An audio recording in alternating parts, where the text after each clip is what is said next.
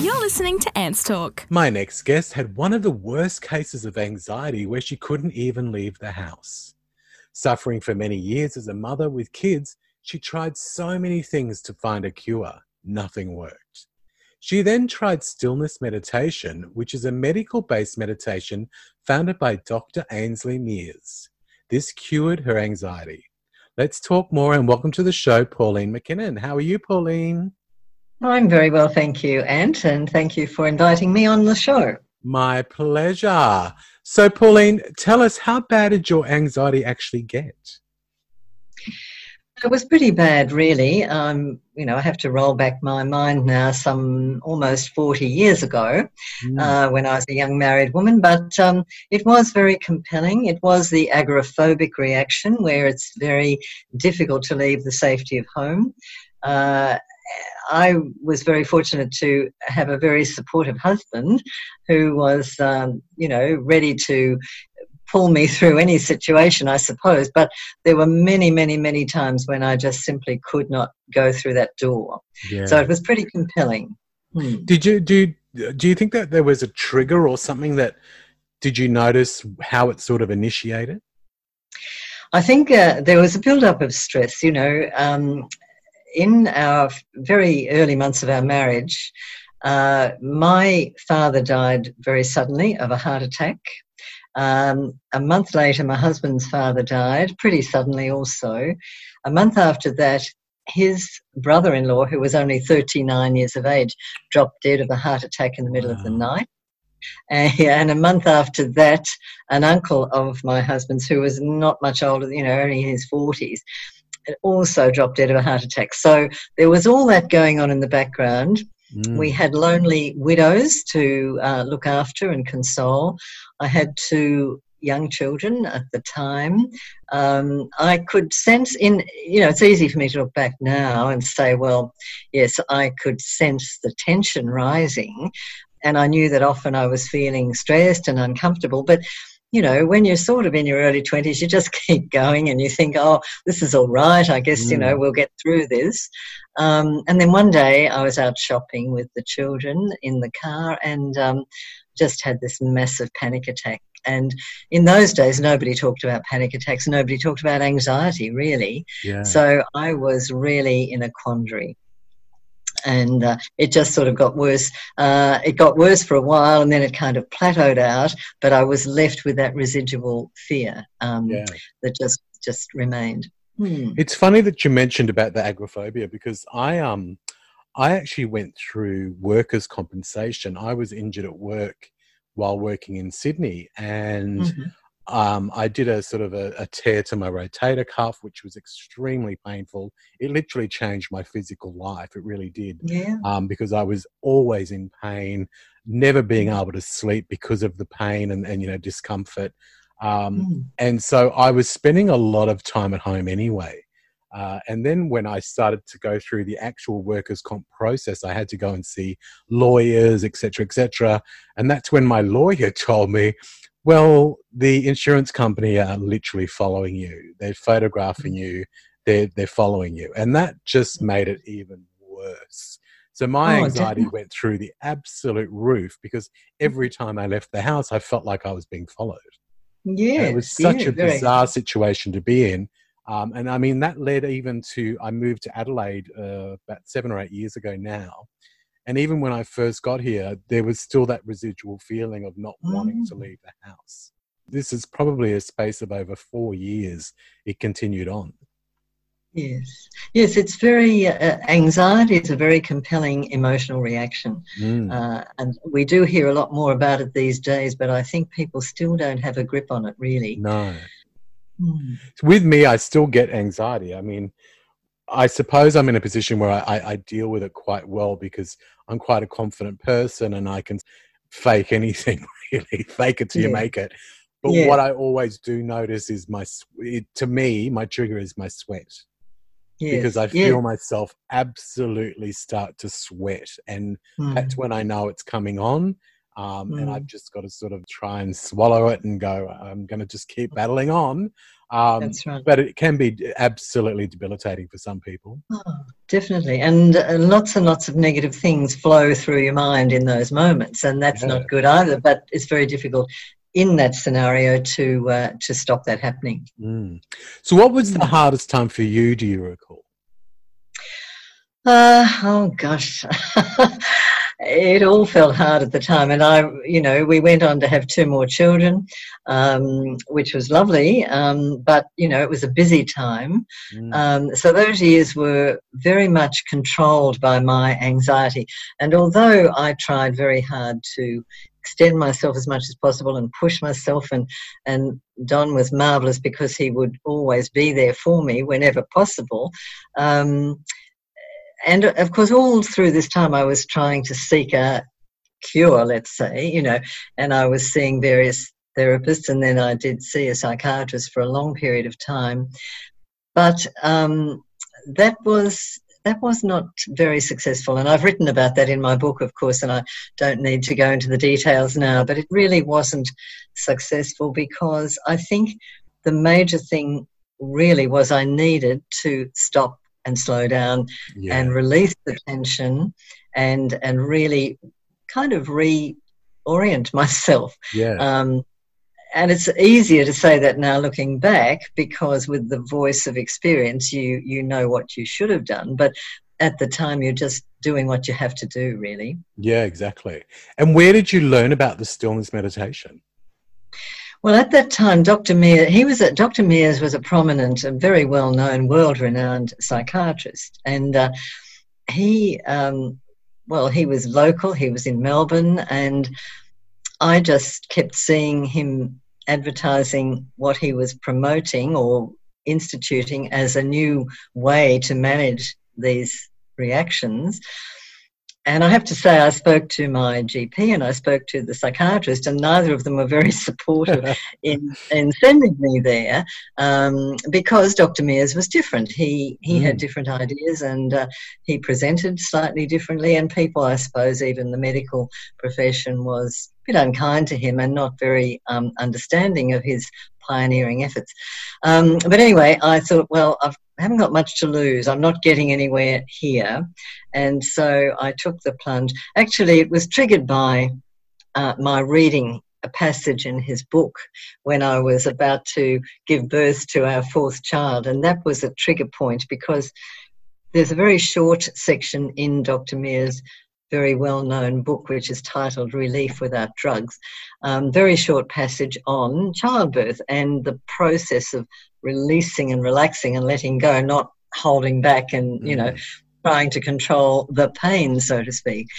And that impressed me, and it sort of helped me at the time of Steve's birth. So that was my incentive, I suppose, final incentive to try something a little different. Yeah. And it was hard at first because I'd built up so much tension, so much resistance that it wasn't easy for me to sit in a room full of other people, all being quiet, and him encouraging us to just be still for 50 minutes. It's a big ask when you're nearly climbing the walls. But with his encouragement, I kept going back and going back and going back. And then I started to practice it a little bit at home, tentatively. And then I gradually noticed little things changing, little things. Just I had more energy. I was more able to control the order or disorder in the house. Little things like that were really very encouraging signs. And I hung in there. And then one day, it was almost as if I had that's all it was. It was just like an awakening to the simplicity of it all. Yeah. And from there on, it was fine. Now, I also know that you've learnt to practice yourself, and you now have one of the world's leading practices right here in Australia. Well, I am, I suppose you would say, continuing Dr. Mears' work. Unfortunately, he died quite unexpectedly in 1986, which is a long time ago. And it was just shortly after, when I first published my book, he wrote the foreword to it, and he encouraged me then to start teaching other people, which was a lovely, generous thing for him to do. And so very tentatively, I did start teaching other people, and of course that's grown over the years. And I'm very proud and to say that I've seen a lot of remarkable changes in a lot of people's lives, simply when they've been able to hang in there and do what I've taught them. So tell us more about the practice. How does it differ to normal meditation, or is it similar? No, it's quite different, and I think it's almost really not meditation in a way. Dr. Mears was using various terminologies as he was developing the idea, and I suppose the most consistent terminology was he called it relaxing mental exercises. But then this is sort of the 70s coming into the 80s, and meditation was starting to become a little bit well known. And so he then adopted the term relaxing meditation. And so the difference really is, with the majority of meditation, there is a focus or a mindfulness or a purpose of some kind to adopt. It might be a spiritual purpose, and that's wonderful. It might be some other kind of purpose, and that's all excellent too. But what Dr. Mears taught and what I've been teaching is that this is about not focusing, but giving the mind a break, giving the mind a rest from all the activity that it's already dealing with. So no matter how beautiful or mindful or visual you might be, you're still actually using that capacity within the brain that seems to crave rest. And because tension, in my experience, is the primary accelerating force for any kind of anxiety situation, and remember, tension is in the body, but it's also in the mind. It's also churning away in our brain. It seems that this kind of rest sort of takes us out of that state and breaks the cycle or something. And so the mind relearns, and the brain sort of says, okay, this is not such a difficult situation at all, or I can move through this very calmly and easily, or that sort of thing. Not consciously, but because we're giving it that break. Interesting. It's funny because, I mean, there's so many people that I speak to, and when you talk about meditation to them, they're like, oh, I tried that once, I can't do that. And I had that same sort of thinking myself. Funnily enough, I was working recently in an art gallery, and they was hiring out the space now and again to different people. One of the people that they hired it out to was a woman that was teaching meditation. So she invited me, and she said, look, if you want to sit in on the meditations, feel free. And I would do it, and each and every time I would fall asleep, every time.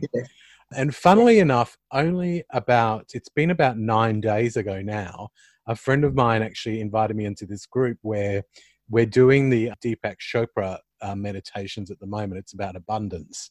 So again, it is going back to the points you were saying, where you have something to focus on or a chant that you're focusing on, and we're doing it. And I've actually shocked myself that I've stuck with it. I haven't fallen asleep, and I've actually been really enjoying it. I've really been enjoying it.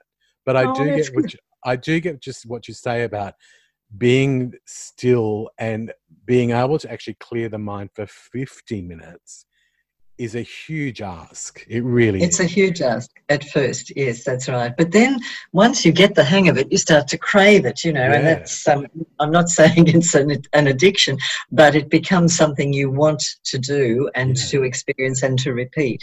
And so it then becomes a sort of, not exactly a way of life, but a kind of a way of living, I suppose, that where you don't let that stressed feeling doesn't arise. Let's put it that way. It's like me. I mean, with exercise, I love to exercise, whether it be just a bit of stretching or if it is to go for a run or whatever it may be. It's always been one of my passions, and it's something that is that same sort of feeling. It's not because I want to do it to look good or to lose weight or anything like, even though they are great things that come with it. It is because I just love having it in my life, and I don't feel right if I don't do it. And I think it's the same thing with meditation. Yes, it is. It is. And I think any of these practices, if they're, I guess, practices that we respond to and enjoy, we do need to really nourish them and keep them going. Mm. You know, I have, I suppose, other things in my life that interest me too, and they feed into that really. That you know, it's a support system really. And practice makes perfect with like with anything. We've Yeah. got to put in the time to get the benefits, I believe. We do. Yes, we do. Yeah. And unfortunately, when people are anxious, they often don't have a lot of patience, you know, Yeah. wanting a quick fix or wanting, you know, fix me yesterday, as it were. And I understand that, but it takes a long time to get into these negative situations, and it can take quite a long time to come out of them as well. This is Ants Talk. So I also know that you're the founder of the Australian Meditation Association. Tell us more about that. Yeah, oh well, it was a bit of a brainchild of mine, I suppose. Somewhere along the line, I thought, well, we need a bit of regulation for meditation because it was then and is still a burgeoning industry, which is a kind of a strange word to link it with, but it is a kind of an industry. And so I had this bright idea and followed it through, and that's must be over 12 or 13 years ago now. I'm just listed there as the founding patron. I'm not on the board anymore, but I keep an interest in what's going on, and there's a lot of membership now, and I guess a lot of following because people are accepting different practices, and there are many approaches to meditation, and I'm sure many approaches suit different people differently, and so it's a wonderful thing to see that, you know, flourishing now. Yeah. So, I mean, neither of us are claiming to be experts, but if a listener was out there and thinking to themselves, do I get anxiety? Like, what does it feel like? Do I get it? What would be some of the points that you would point out to people to say, like, these are what you would call a trigger, or this is what you would call anxiety? What are some of those things you'd suggest? You mean their symptoms? Yeah. Yes. Oh, well, I think probably the number one thing is avoidance, because I'm talking, my experience was sort of agoraphobia, but, you know, that involves social phobia, and that's a very, very common avoidance level of anxiety where people feel really uncomfortable in social situations, and, you know, to be invited to a wedding or a party is an absolute nightmare for them. So that's one very prominent example. Driving on freeways is another one that certainly the agoraphobic hates all of these things anyway, but driving on a freeway can be very alarming to a lot of people.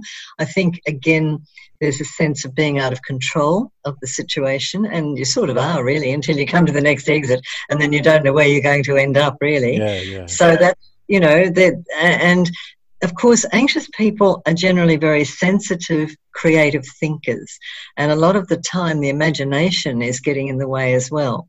Because, you know, what I just said about, you know, you don't know where you'll end up if you take the next exit, that's when the brain goes into fertile mode, you know, and all sorts of scenarios. So that will create panic for an anxious person. Fear of flying, of course, is another one, you know, being enclosed in that aeroplane. Some people love it.